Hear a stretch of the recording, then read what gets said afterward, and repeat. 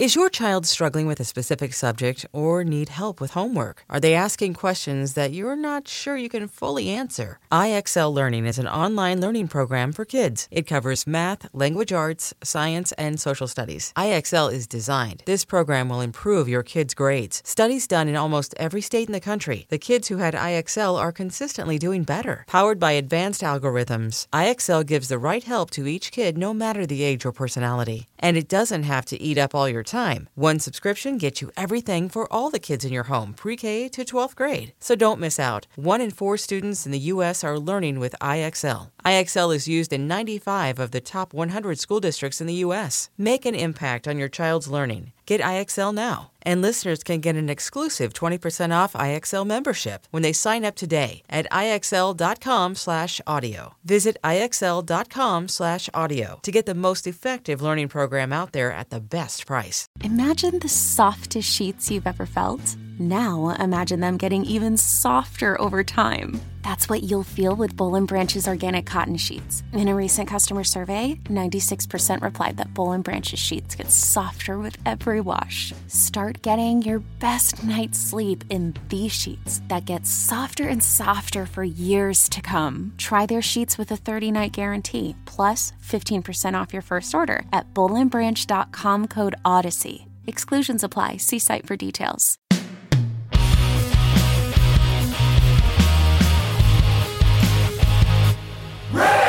Hello, kids. This is Risk, the show where people tell true stories they never thought they'd dare to share. I'm Kevin Allison, and every Thursday we release these special episodes where we look back at content from our earlier years. Sometimes single stories, sometimes whole episodes. Keep in mind that years ago, people might have worded things differently than they would today. As always, the title of the whole series, Risk, is itself a content warning. This week, a story that Christine Gentry first shared on the podcast in August of 2014. Here's Christine now with a story we call Bamboo.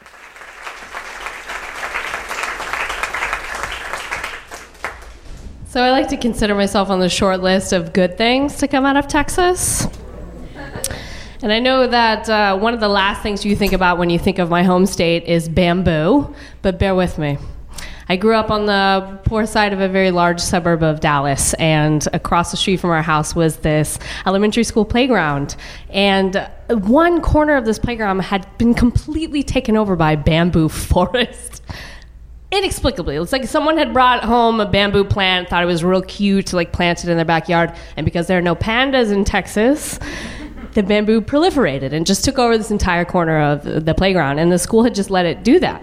So to any innocent bystander, they would look at this and be like, that's impenetrable. I would never go in there. It's like, I don't know if you've ever seen a bamboo forest, but the stalks grow very close to each other.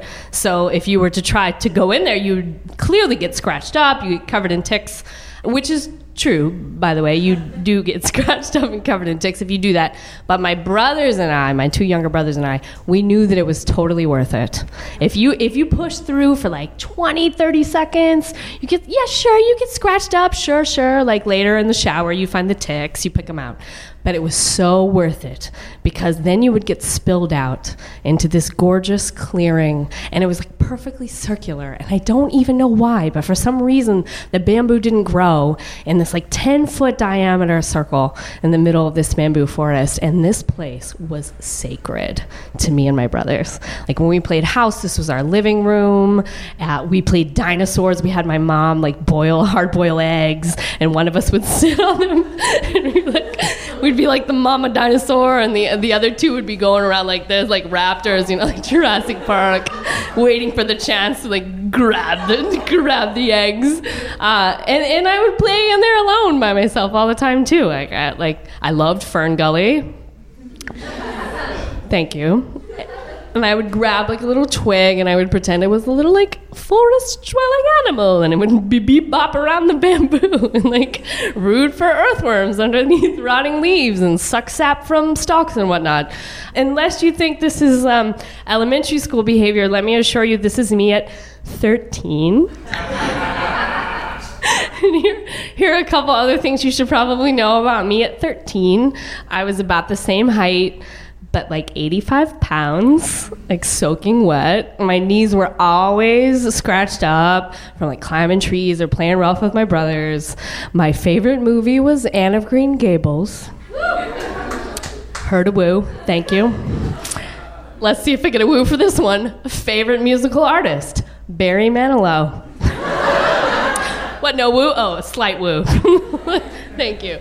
And I was an egregiously late bloomer, like in case that wasn't already clear from what you already know. Like my friends, they were all growing boobs, they were wearing bras, and my chest was not only flat, it was concave. I was the skipper doll of my class.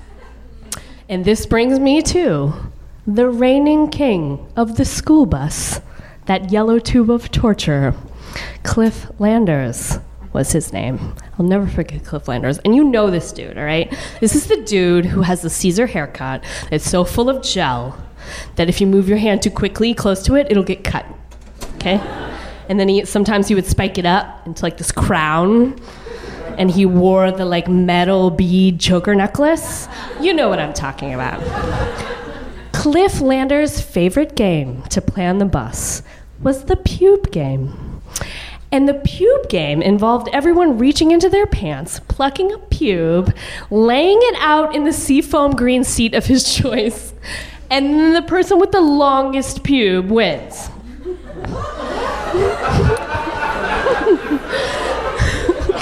Now, I couldn't play this game. I pretended that I wasn't playing this game because it was disgusting, and it was disgusting. But of course, Cliff knew that I wasn't playing because I couldn't, and he made sure that everyone in the school bus knew that like Christine can't play because Christine doesn't have pubes. I fucking hated Cliff Landers, okay?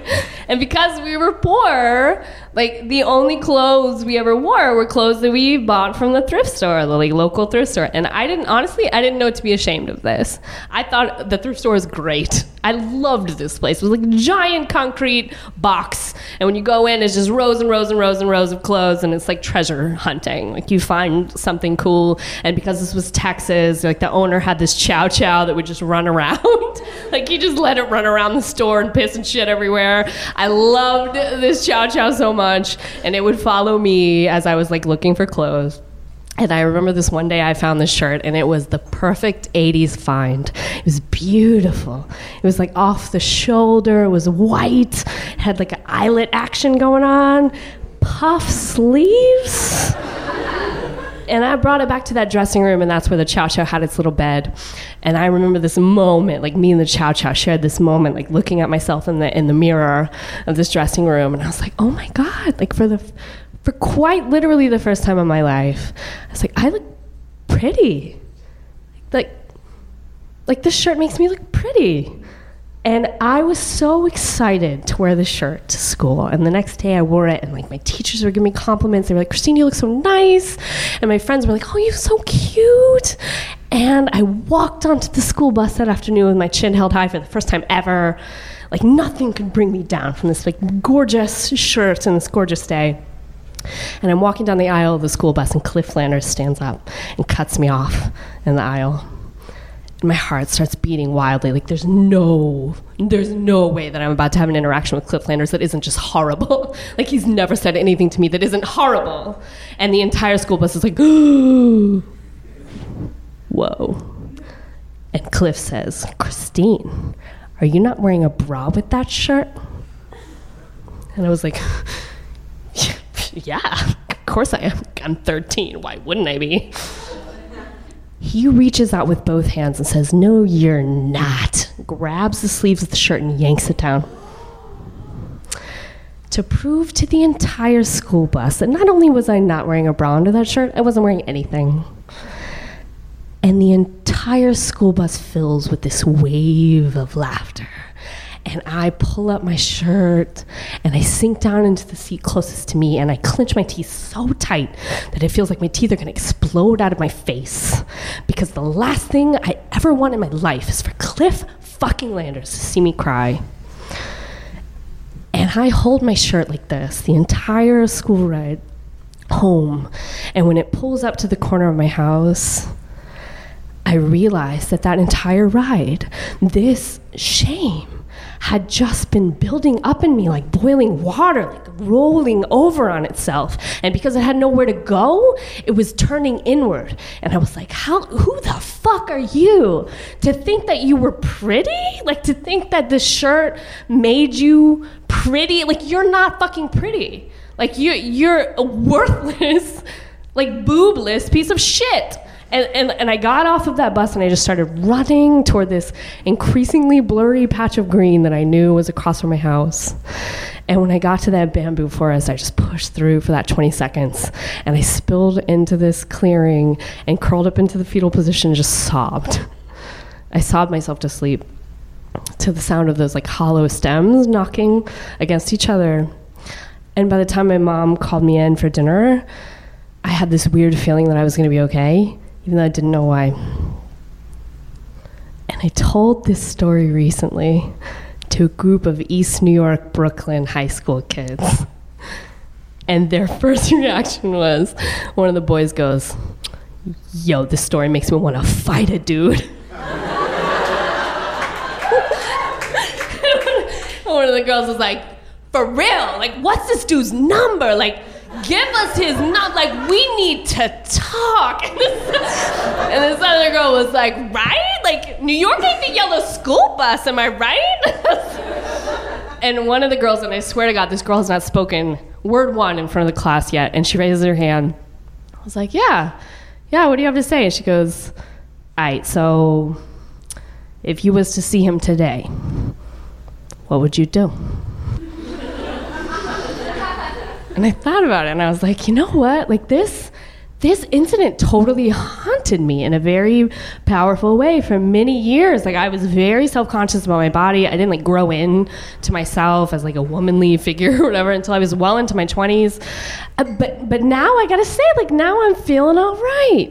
And I looked this dude up on Facebook, and I gotta say, I could take this chubby, receding hairline Dallas area real estate broker with one punch, blindfolded. Thank you.